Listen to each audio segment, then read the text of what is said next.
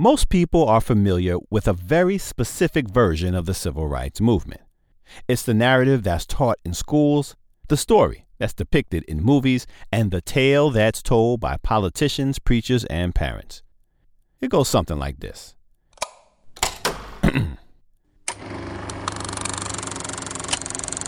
The civil rights movement began in 1954 when the Supreme Court ruled that segregation was wrong. Dr. Martin Luther King then emerged on the scene to lead a nonviolent crusade and receive the unwavering support of the federal government. The movement peaked in 1965 when Congress passed the Voting Rights Act, and then unraveled when African Americans rejected nonviolence and embraced Black power.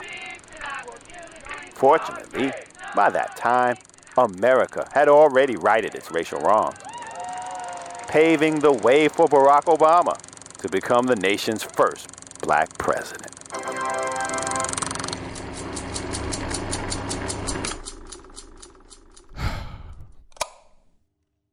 Historians call this version of the civil rights movement the master narrative.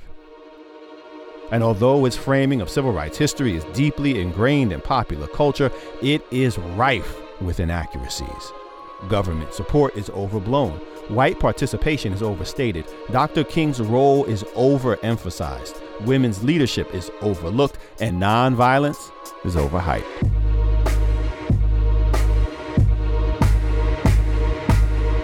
At the same time, the master narrative downplays grassroots organizing, denigrates armed self-defense, disparages Black power, and denies the existence and persistence of racism outside the South.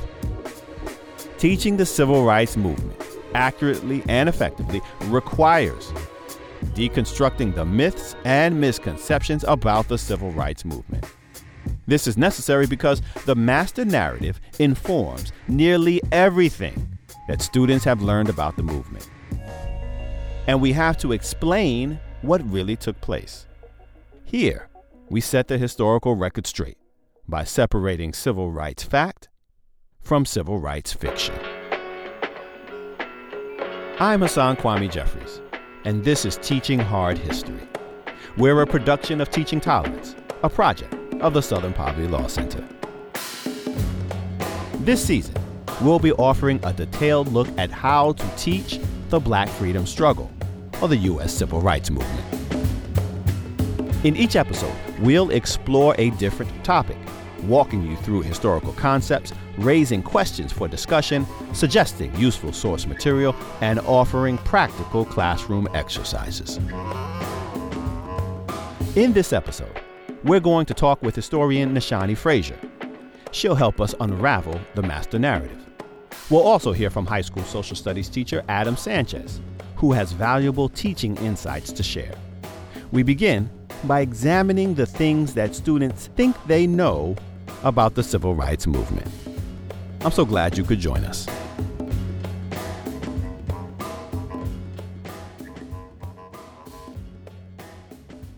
The only thing more exciting than being able to start season 3 of Teaching Hard History is being able to start it with my good friend and colleague, Nashani Frazier. Nashani, welcome. Thanks so much for joining us. I really am excited to be able to talk some civil rights and Black power history with you. Thank you for inviting me. I'm looking forward to it.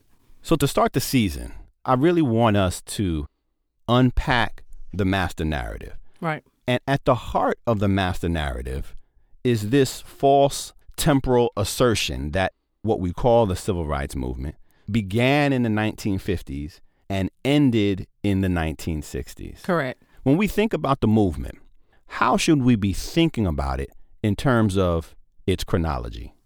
Well, I think there has got to be sort of two ways to look at it. There's a longer history of resistance. There's never a time that Black people didn't resist. We hit the shore of the United States and resistance started. That's the way it is.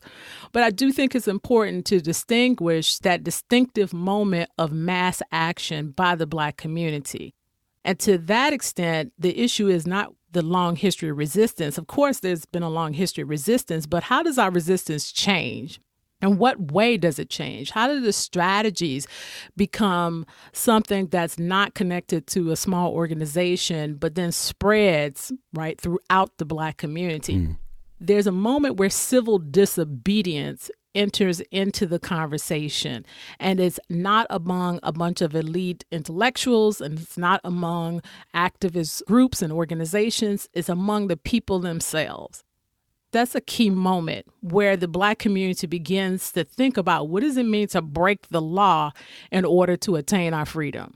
And that's a distinctive moment. That doesn't begin with the Montgomery bus boycott, which is what a lot of people like to focus on. It begins much earlier when you look at groups like the March on Washington movement, when you think about the work of Ella Baker and her organization activities with the NAACP. It should begin around the 1940s, where we begin to think about what does it mean to have a people's movement? What does it mean for the voices of folks to stand up en masse, emphasis on mass, and then lead a nonviolent direct action movement? So the chronology is actually much further back than we like to start. And I think it's important in part because we want to think about a civil rights movement that's beginning on the ground. What makes a movement? How do these people decide that they're going to get the courage as a community, as a people, to stand up?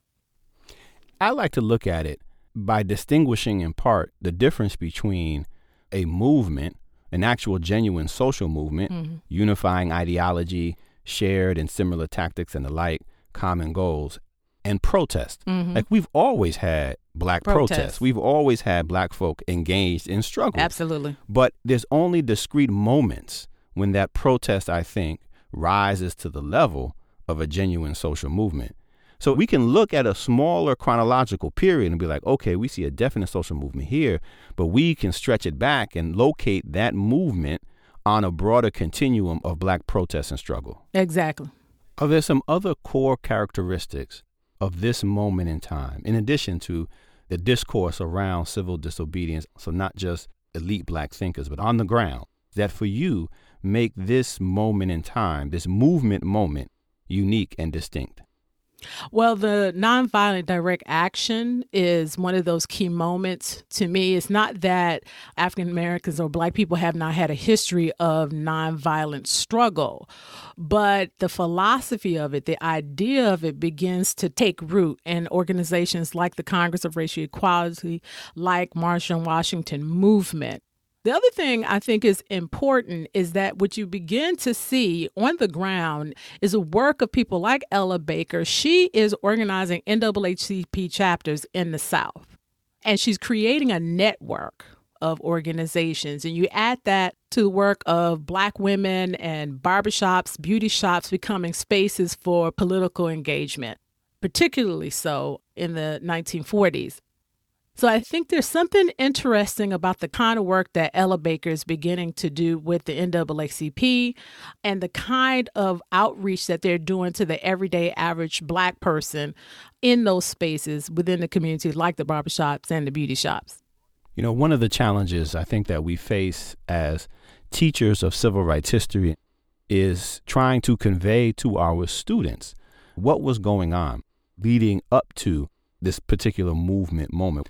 And I asked my friend Adam Sanchez, who is a high school social studies teacher, how he sets the historical context for the civil rights movement for his students. And Ashani, this is what he had to say. Students get these problematic narratives from the very start of the Black freedom struggle in this country.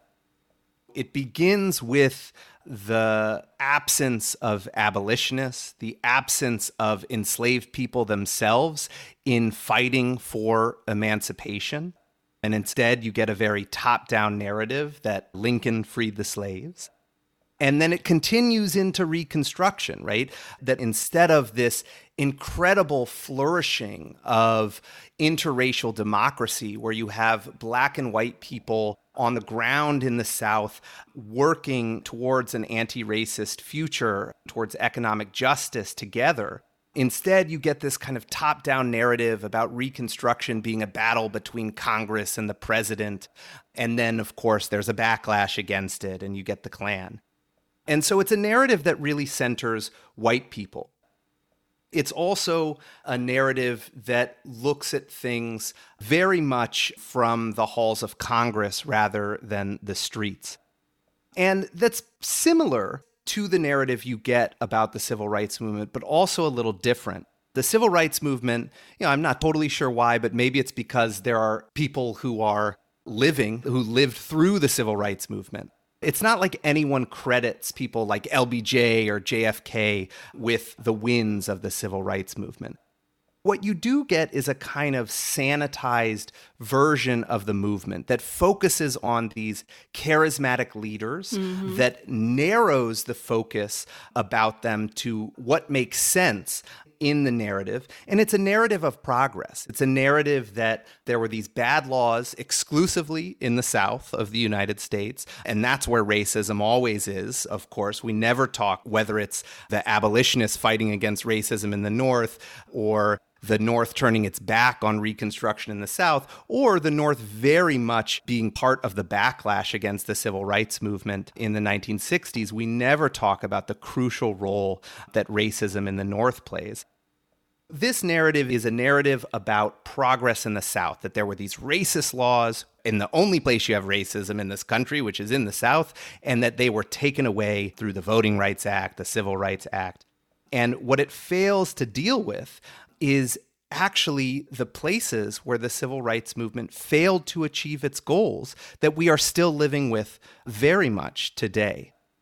And so that's one of the thorough lines, is these problematic ways that the narratives of the Black freedom struggle have been shaped. The other big thorough line from Reconstruction has to do with the fact that Reconstruction is when the civil rights movement really begins, right? It's a battle over the definition of freedom. And if you look at the battles that are happening over Reconstruction, they are replayed during the civil rights movement, right? These are battles about economic justice, about should Black people separate from white people and start their own communities, or should they unite with white people to fight racism together? All these discussions about nonviolence, violence that are happening in the civil rights movement also have their roots in the abolitionist movement and the movements that flourish after the Civil War. So that's another key thorough line from the early history of the Black freedom struggle.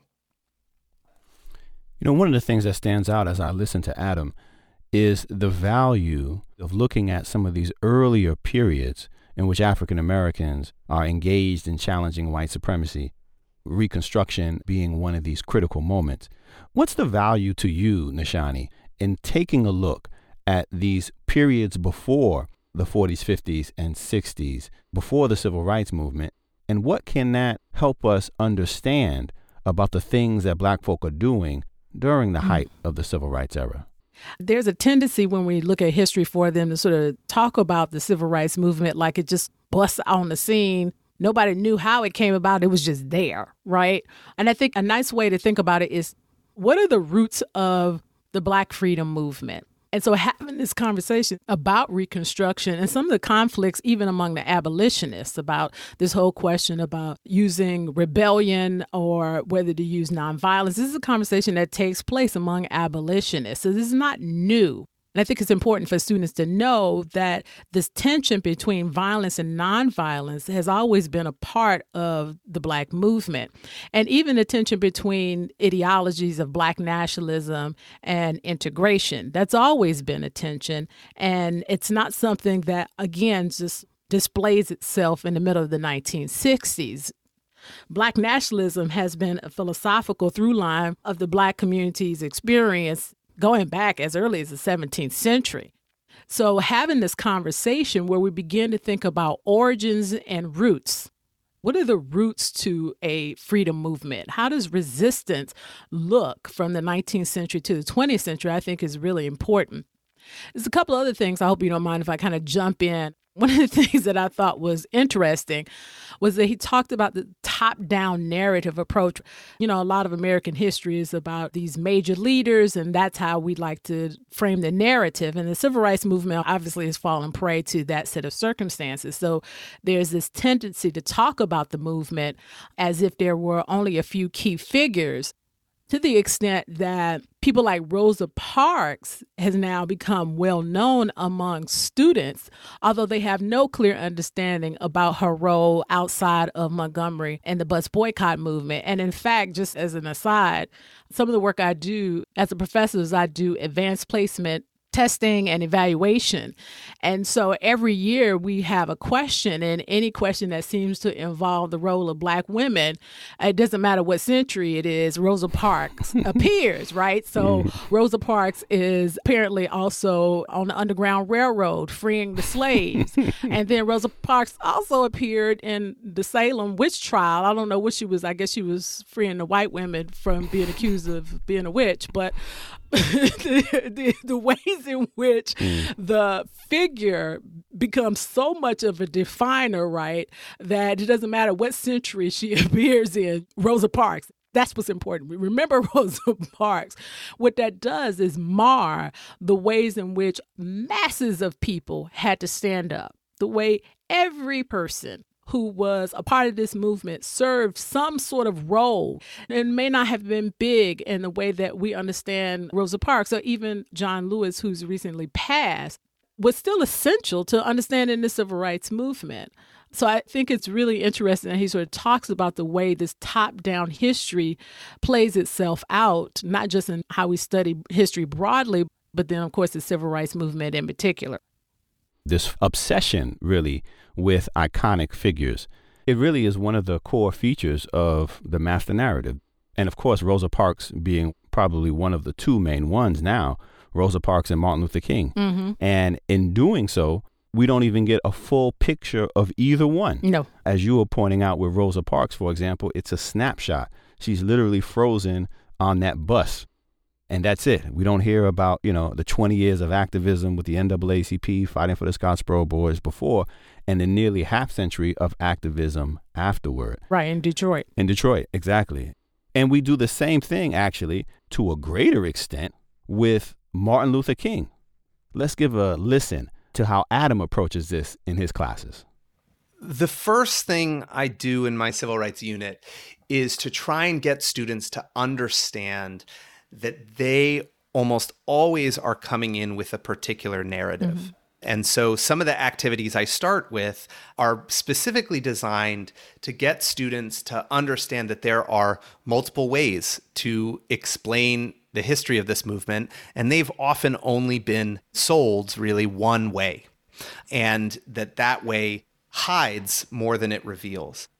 Students often have these aha moments where they move from thinking, I know everything about the civil rights movement, to, well, actually, there seems to be a lot I don't know about the movement. And so that's really a great place to start for a history teacher, because then students are more hungry to learn what they realize now that they don't know. And then from there, I go on to try and bust up some of the big myths that they had been taught. One, that it was a movement of charismatic leaders. Often we'll look at those leaders and they realize, whether it's Rosa Parks, Martin Luther King, or Malcolm X, that they actually know much less about those people than they thought. So complicating some of their narratives can also be a really important way to begin to open up students' eyes. Another thing I do at the beginning of the unit is hand students 10 quotes from Martin Luther King and Malcolm X, because students had told me that what they know about Martin Luther King and Malcolm X is that Martin Luther King was nonviolent, Malcolm X was very violent and was always really aggressive. So they have these very stark pictures of Martin Luther King on one side of the movement and Malcolm X on the other.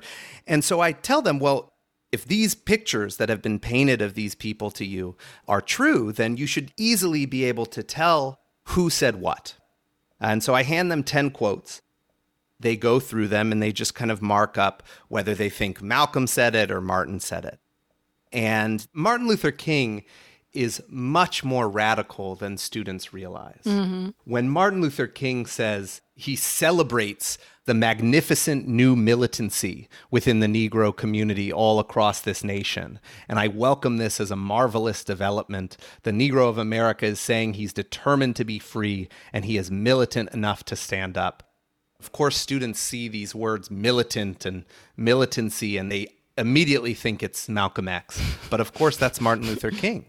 Similarly, on the other side, students have this vision of Malcolm as being very adversarial, very aggressive. So when he says things like, it's a disgrace for Negro leaders not to be able to submerge our minor differences in order to seek a common solution to a common problem posed by a common enemy, that doesn't sound like Malcolm to them.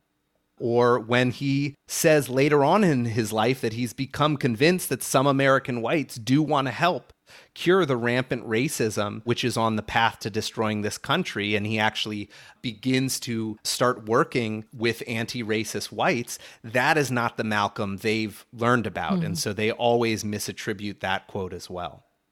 What they realize after going through these quotes is they have no idea. In fact, a lot of students get more wrong than they would if they were just guessing. I remember one student, Jeremy, after this activity said, I feel like everything I've been taught about the civil rights movement is a lie. Because it's this kind of aha moment for them where they realize these figures that they supposedly have been learning about year after year after year are not the figures that they had been taught about. But then we move on to organizations like the Student Nonviolent Coordinating Committee and later on the Black Panthers that really move the movement forward and are often left out of the narrative of the civil rights movement. This is Teaching Hard History, the Civil Rights Movement. Be sure to check out the show notes where you'll find a link to the 10 quotes from Malcolm and Martin that Adam uses with his students. And for more of Adam's lessons, along with a robust selection of resources to teach about the civil rights movement and a full episode transcript, visit tolerance.org/podcast.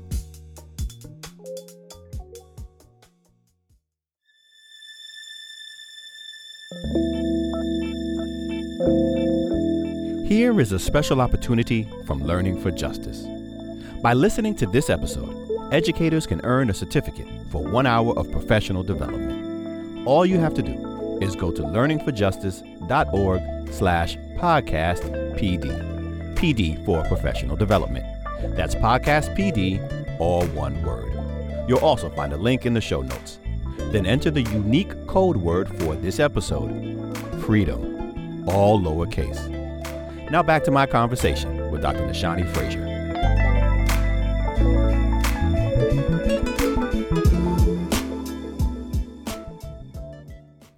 Adam makes a great point that we as teachers have to remember that our students don't enter our classrooms as blank slates. Mm-hmm. They come in with very specific and often very wrong versions of what the civil rights movement was and to a certain extent is.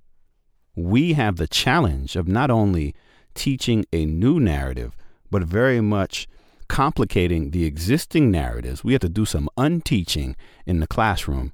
In the tradition of the veteran organizer Ella Baker, as she would approach grassroots organizing, we have to apply the same basic principle that she did of you got to start where the people are.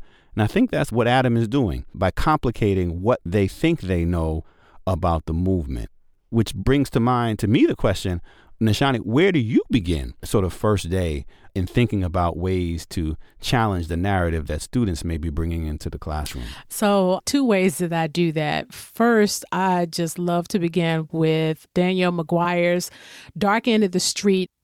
On Amazon, they have an audio, and the audio details the rape of Recy Taylor. I play the audio, and after it describes the rape, and of course, these are college students, but regardless, this is incredibly disturbing, right, to hear the unfolding of this story. And then toward the end, they talk about how Recy Taylor turned to the NAACP for help, and that E.D. Nixon sent his best investigator. Her name is Rosa Parks. And you should see their faces because this is 1940s. It's Rosa Parks. And they're like, wait a minute. She works for the NAACP? Wait a minute. She's an investigator? Wait a minute. She's investigating rape? And she's just traveling throughout the South by herself?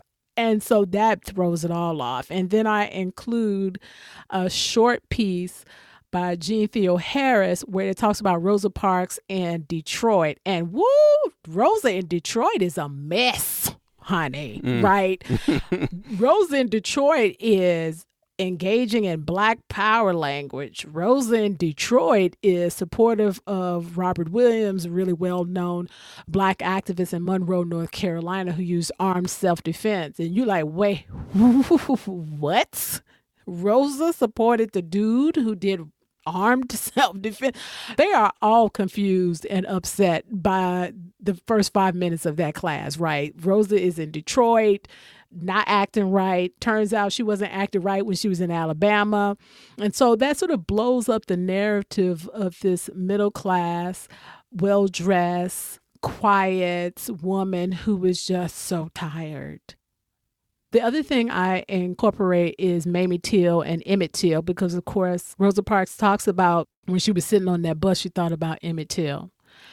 It still surprises me the degree to which students don't know about it because Emmett Till is such a cornerstone of Black genetic historical knowledge. I like to say genetic historical knowledge. We don't know how we know about Emmett Till, right? But it's somehow passed through out the Black community. We know the name.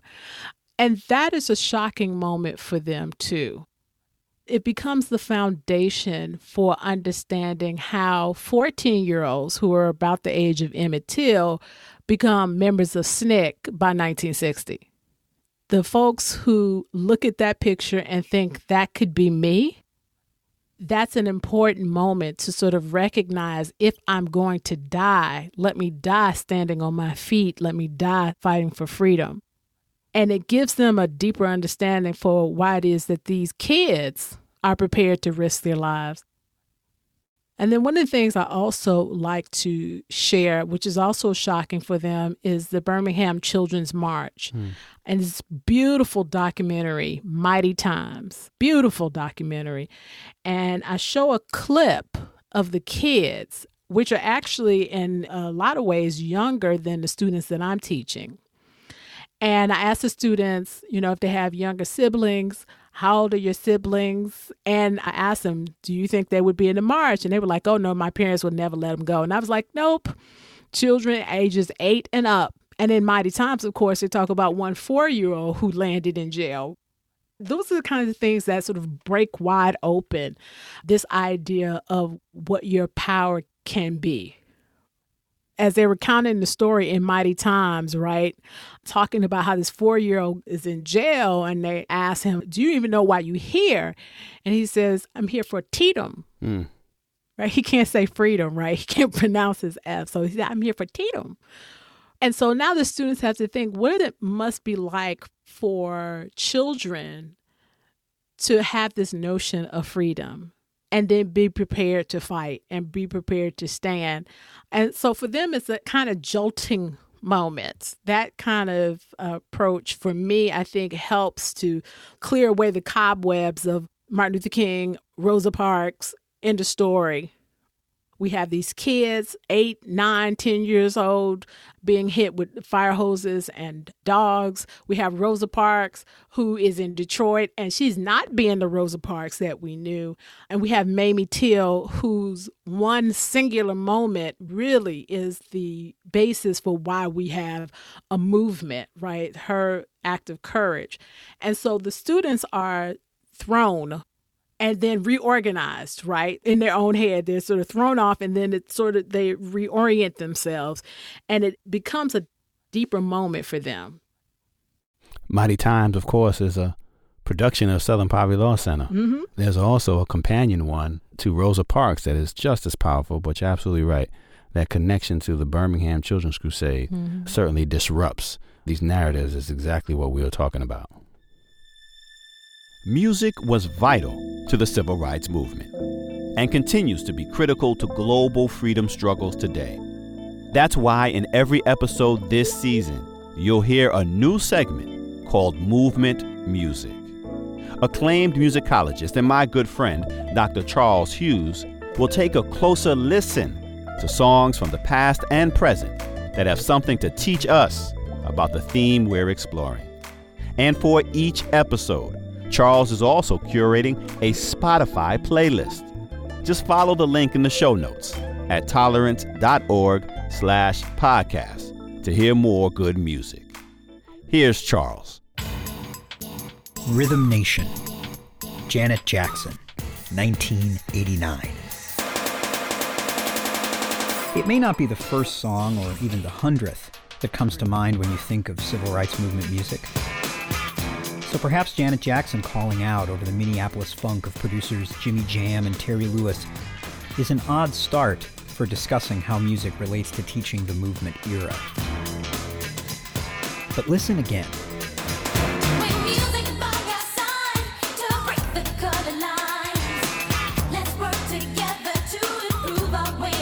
In Rhythm Nation, Jackson proclaims the movement's desires and strategies, calling together a community to destroy racism and its consequences.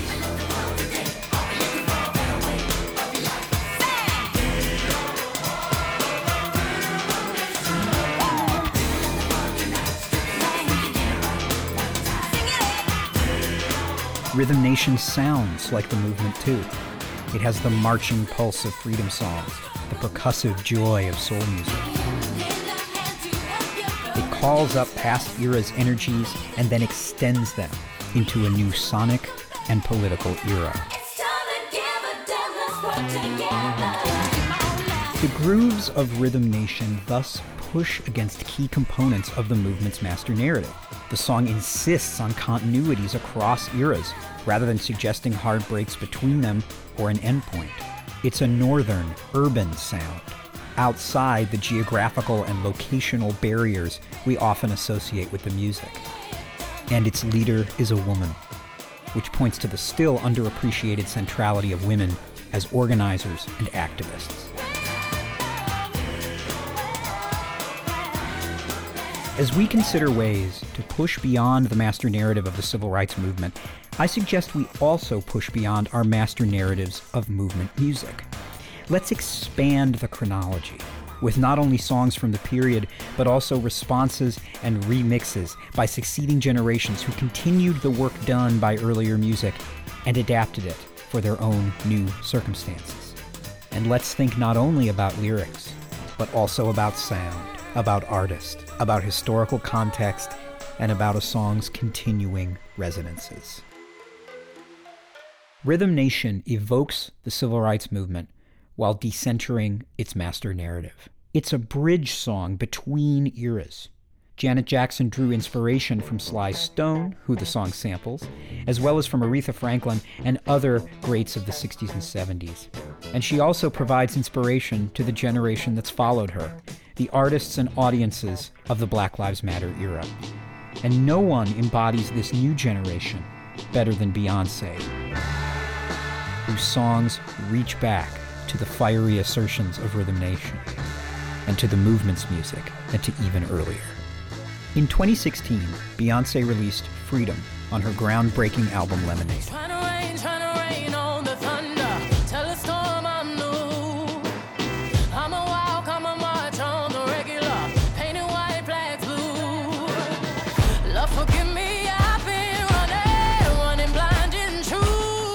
The song invokes the traditions of black resistance, with the chorus demanding freedom and verses that describe the struggle. And the way that resistance has been expressed musically, with its blend of gospel, freedom songs, R&B, and hip-hop.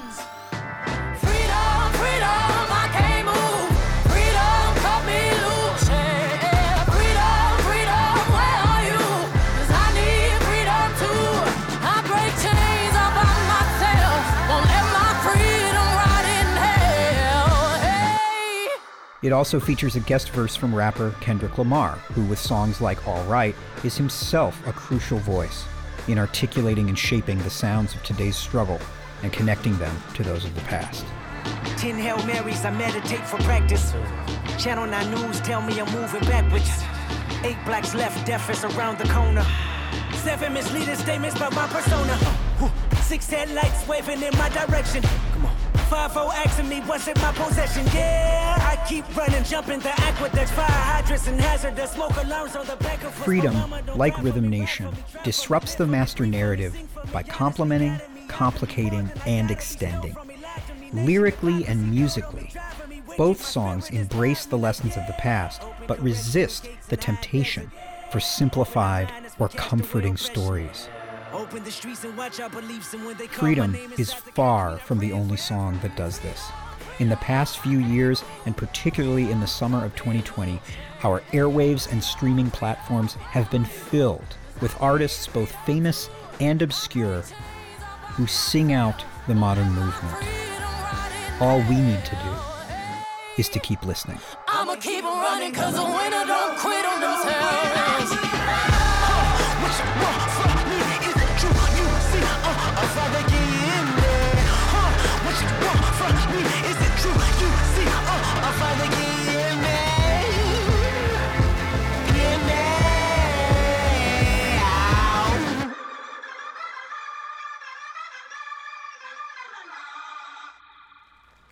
Woo! Did y'all hear what my man Charles just did? Y'all weren't ready for that. I know y'all weren't ready for that because I wasn't ready for that. But that was pure fire. And you can expect that for the rest of the season. That's hot. All right. Now back to my conversation with Dr. Frazier.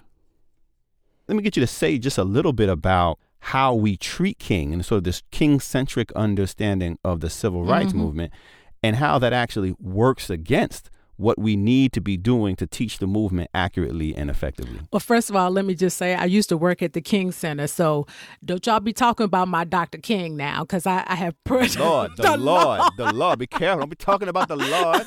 The Lord. Y'all better be careful about how you talk about my Dr. King, okay? The good Reverend Dr. King. Well, you know, the great thing, about when I teach history is I have a good old time teaching American history, and I just tear down all of the figures you love, not because it's just some sort of mean-spirited sort of element in which I delight, although that's partially true.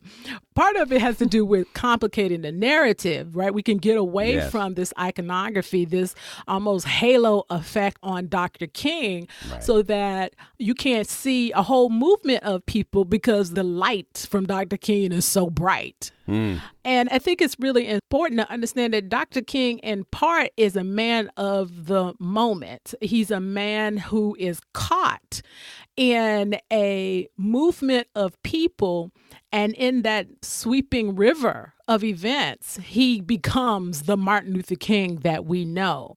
But Martin Luther King is surrounded and often pushed on the ground by women, by young activists challenging him, challenging his approach. So Dr. King grows because he's challenged at every turn by individuals who are lock and step with him in the movement. And he is also a person who is afraid. He is a human being. When I worked at the King Center, one of the things that the Atlanta airport wanted to do when they showed photographs of Dr. King was airbrush the cigarette that he was holding in his hand. They didn't even want to give him that one little vice of smoking, although it's the 60s. Everybody freaking smokes, right? Right. That's a thing. But the smoking somehow deterred from the man who is the hero, and heroes don't smoke. And so I think what it does is confuses people about the ways in which Dr. King struggled and the ways in which other people had to struggle during this movement. They struggled with fear. They struggled with stress. They struggled with all kinds of circumstances that would bring many a normal person down. So this is not in any way to deny the way in which these people are remarkable. Okay, because I'm not sure you could beat me across the head before I punch you back. But that doesn't mean that it's out of your reach as a student. And that's also what's important to me. when we talk about Dr. King, sometimes he becomes so unreachable, the students can't see themselves in protests. They can't see themselves strategizing. And in a lot of ways, they don't think they could be a part of such a movement because who can be like Dr. King? That's a dangerous narrative to teach and to hold on to, in part because there's so many things that still need to be addressed, and we still need freedom fighters. So you can't have folks afraid to fight for freedom. And that halo effect blinds us, as you were pointing out, from seeing the other people, women, young people, working class folk, poor folk, labor activists. But it sounds like you're also saying that it blinds us from seeing King himself. Oh, in both cases. First, because it blinds us from seeing those other people, it blinds us from seeing the criticisms that they had about King, right? So in part, these people become inconvenient to the heroic narrative because they raise questions that we don't want to address. That includes everything from Dr. King's attitudes toward women to Dr. King's decisions and strategy approaches. Not everybody agreed with the way he chose to do things. Selma, for example, is one of those really famous movies, features Dr. King. And of course, it's, without a doubt, it's a heroic moment. But when you see SNCC and the representation of SNCC in the film, what you see is the implication that they're just sort of young rabble-rousers challenging Dr. King. What you don't understand is that there's really a major strategy conflict taking place where youth activists were concerned about crossing the Edmund Pettus Bridge and what it would mean to be locked on both sides, right, by the police. And that was not a good strategy because, one, what you did was create a pen for people to beat the hell out of you. So that didn't make sense to them. And that, two, the only other escape route was down and over the bridge. So fundamentally, they thought that Dr. King was not making a sensible, good strategic decision about that particular protest. So I think that part of the blinding, right, it feeds each other. The blinding pushes out women, and then in pushing out women, the issues with King and his attitude toward women gets pushed aside. Dorothy Height has a piece, We Wanted the Voice of a Woman to Be Heard, talking about the absence of women at the March on Washington in 1963. Among these men of the Big Six, they argued that Mahalia Jackson would represent women. And then they decided, well, obviously that's not a reasonable argument. But then all of these leaders represented the women because women were in the organization. And Dr. King was among those people who was particularly fine with excluding the National Association of Colored Women. Oh, you mean the National Council of Negro Women? Exactly. So I think that the two feed each other, right? They're linked together. And the blinding allows us to dismiss everything, both the criticism and the people who would likely be in place to criticize. And it seems that one of the things that we lose sight of is what you had just alluded to, is the range of strategies and tactics that African American activists deploy in order to achieve their goals. If we fixate on King, we wind up fixating on nonviolence, right, and not seeing some of the other strategies and approaches and the disagreements and the dynamic tension between people when they're thinking about strategies and tactics. Could you offer just a word or two, some thoughts, some insights on that kind of range? What were people doing and thinking about in terms of how they were going to engage this struggle for change? Was it just wait for the big march, or was there more to it? This whole notion that nonviolence was at the heart of the movement from the very beginning is just false in all the ways that you could possibly think. Oh, honey, you didn't got me on my soapbox now. Let me get myself situated so I can stand right.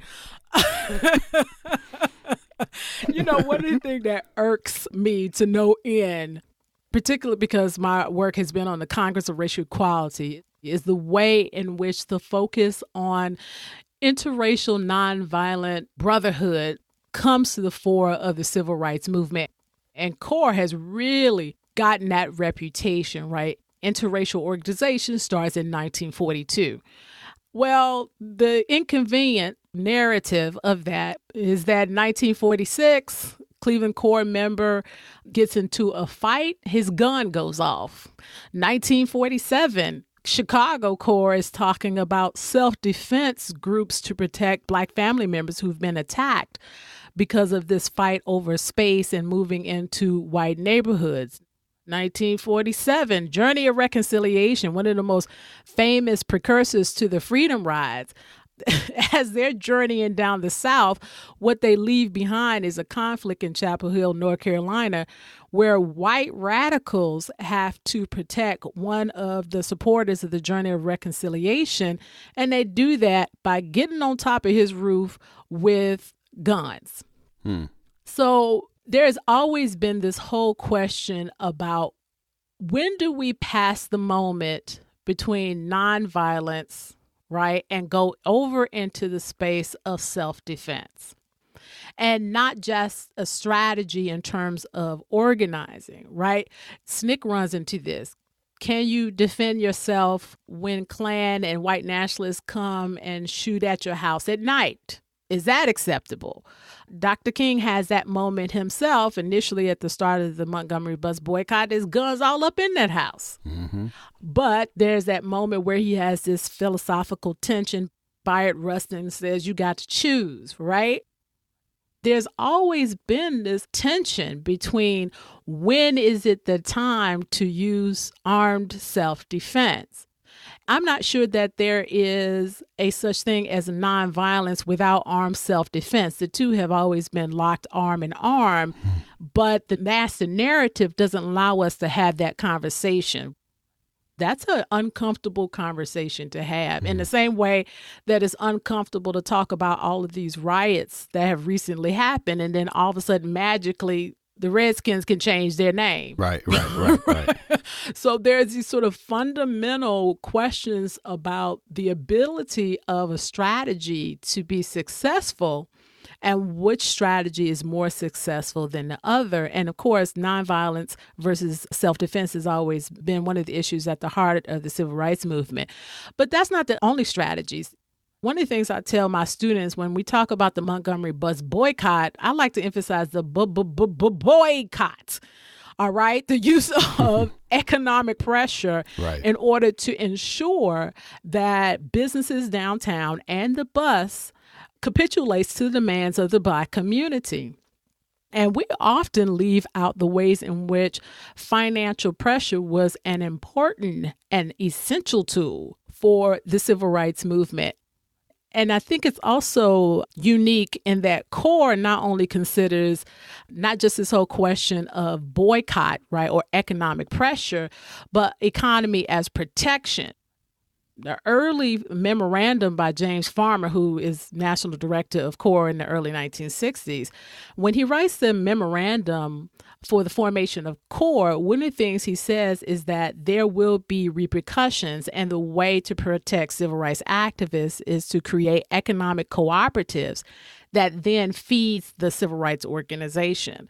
So in that particular case, economy becomes and finance becomes a strategy for protection of the movement that allows the movement to withstand any pressures and continue forward. I think there are all kinds of strategies that we can talk about. Economic is one, self-defense, nonviolence. One of the strategies that you also see coming out is in spaces of education, that people begin to think that segregation is not going to fall, and that particularly in the North, they get even more calculated in how they're able to circumvent desegregation in their schools.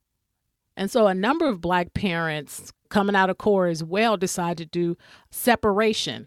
And I always tell my students there's a difference between segregation and separation. Segregation are decisions that are made outside of the Black community that attempts to harm or determine or limit their growth and their ability to move and engage the body politic. Separation is the decision by the Black community to provide the services and support that it needs in order to grow. And again, engage the body politic. political, social, economic. And I think for many people, the call for desegregation doesn't work for them. The nonviolent strategy for desegregation doesn't work for them. And so they strategize in another direction that is about creating internal support to bolster up the Black community as a way to protect them from the problems of segregation. So I think there are many ways that we can think about the strategies that emerged in the civil rights movement. And that Black institution building, your last point, is something we often don't look to, right, but is a clear strategy with deep roots in the African American community.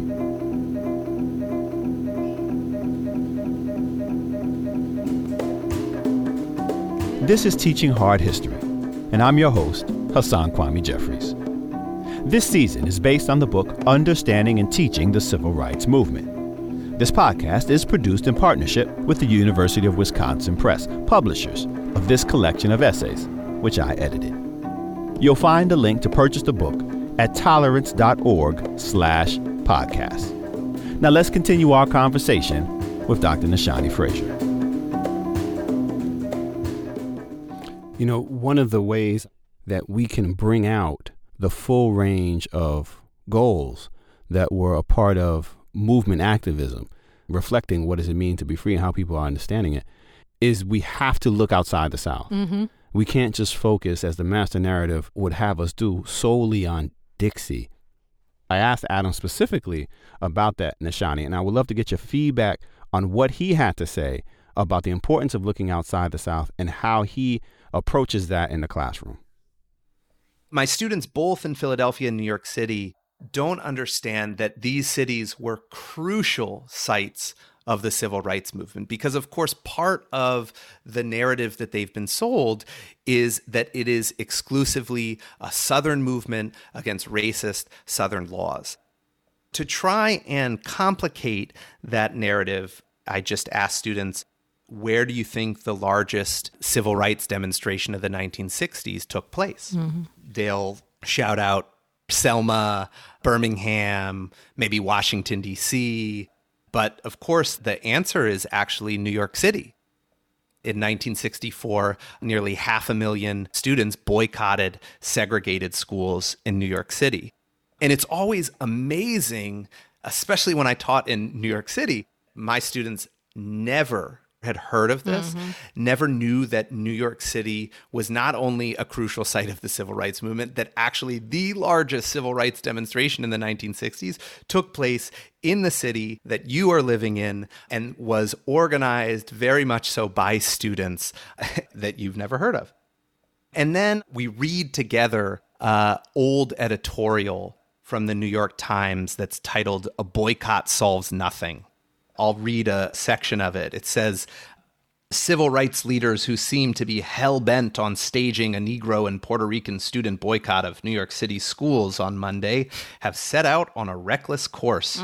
They could hardly wait for the new Board of Education plan for better integration and better education before turning loose their mimeograph machines to denounce it. What do they hope to prove with a boycott? And it goes on to call it utterly unreasonable and unjustified. We read this together. We look at the extreme language, some of the extreme words that it uses, and I ask students, do you buy it? Then we explore what were the actual causes of the New York City boycott, and I give each student a clue that has a little snippet or a story, either from a secondary or primary source, or a photograph from a protest. And we go around and share these clues with each other, and students learn about the conditions inside the segregated schools in New York, the conditions outside of the schools that have increased segregation, things like redlining.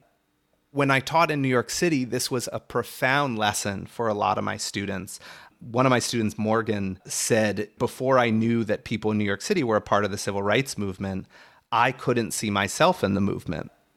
It felt like everything happened in the South, and the West and the North were just sitting back and watching everything. And so students begin to realize that just like they've experienced in their day-to-day life, racism is not a Southern thing. And in fact, they are still living with the failure to desegregate New York City schools. Similarly, in Philadelphia, Philadelphia is one of the hotbeds of the civil rights movement, and students are not able to see themselves in the movement until they learn that. That's one way I talk about the North. The other lesson I use is a role play on the March on Washington, where students are split up into small groups and they take on the perspective of activists in various localities from both the South and the North that are coming to the March on Washington after having participated in local anti-racist fights in their locales. And then they meet each other.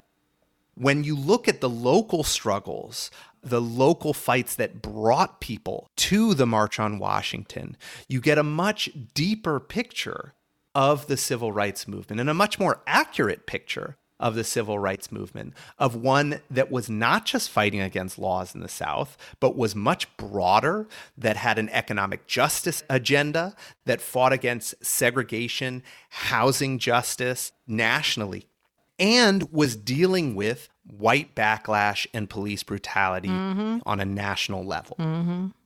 I'm just going to be the amen corner. Just say, amen, preach. And you, of course, have done wonderful work, not just on CORE, but CORE in Cleveland and activism outside the South. Could you say just a word or two on the importance of looking at movement activism during this era outside of Alabama and Mississippi and Georgia and the South? This whole notion of the South as the bad guy, you see it depicted in television. One of the things that civil rights activists truly hate is Mississippi burning. And one of the things that I always find fascinating, I use that in my class, not the whole film, but the images of Southerners as they talk about the freedom activists. And the image of Gene Hackman. Gene Hackman comes in, he's in a sort of crumpled suit, but he's somehow a little bit different from the other Southerners. William Dafoe comes in, he's a FBI agent, kind of slick look. But when you see white Mississippians talk about the activists, if you ever notice this, they're always behind some sort of farm or agricultural image, right? There's one image of pigs in the background, teeth missing, right? So the visual depiction is to make as much as possible the South look like an aberration through those sort of physical representations. And this is, of course, part of the problem of the master narrative. Segregation is a Southern problem, but as I like to say, Malcolm X says, the South is everything below the Canadian border. What that means is this idea that racism is a Southern problem is entirely false. And Malcolm X talks about New York being one of those central locations, particularly around the school fight, where the rabidness of racism really came out with regard to this whole question of desegregation. It became really clear. You see that obviously in Boston when they began busing. But to give you an understanding of the ways in which violence could appear when you challenge segregation, the first person who is killed in the North, most people don't know this, outside of the South is Bruce Clunder, who is a Cleveland CORE activist. He's challenging school desegregation. Activists gather to challenge the building of a new segregation school. They get in front of the bulldozer. Bruce Clunder moves to get in the back of the bulldozer, and they both lie in front and in the back. And the bulldozer's name is John White. The driver is told there's someone in front of you and behind you, but there's a debate whether he heard or didn't hear. But effectively what happens is that he drives the bulldozer backwards and he crushes Bruce Clunder into the ground. And a nurse talks about how when she went to grab Bruce Clunder's body, right, so like a bag of sand, he's so crushed. When I tell students about Bruce Clunder, it's shocking, not just because of the violent nature in which he died, but in the location. It's not supposed to be in a place like Cleveland, Ohio, that you have that kind of violent death that takes place as a result of protests. And my mother, who was a part of Cleveland Corps, her main activism was only in the North. She was in Cleveland, Ohio, Baltimore. The Klan marched in Baltimore, although a lot of people will say, well, that's still the South. Right? Baltimore, Maryland is kind of South. But the Klan was quite active in Baltimore, Maryland. And for a long time, Black community members would not come out when the Klan marched through. And this is how bold they were. They would march right through the neighborhood until Gore got there and started yelling and screaming. And all of a sudden, the Black community kind of got ginned up. The Klan never came back afterwards. But it says a lot about the nature of these northern urban spaces that people think that these things are untouched. My mother talks about the worst protest she ever participated in was in Chicago. This is after the violent attack against Dr. King. He's hit with a brick and Cicero. And this is in 1966. Yes, in 1966. And there's a heated debate about whether he's going to go back. He doesn't. Corps insists on doing the second protest. And my mother said she was never so afraid as when she was in that protest in Chicago. And there was this white woman who was standing on the sidelines, and every time she could hawk, right, up spit. And I mean, like it was one of those big old balls of spit, right? She's just, getting it up in her mouth. She would spit on people. And so my mother is walking in this protest, and she's seeing this woman do this to as many people as possible from a distance.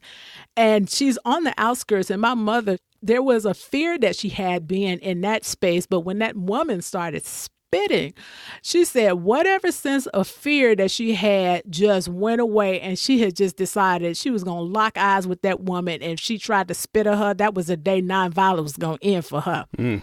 Because she was not going to let her. And she would talk about how the woman would spit and the spit would just roll down people's faces. My mother was like, I'm not having that.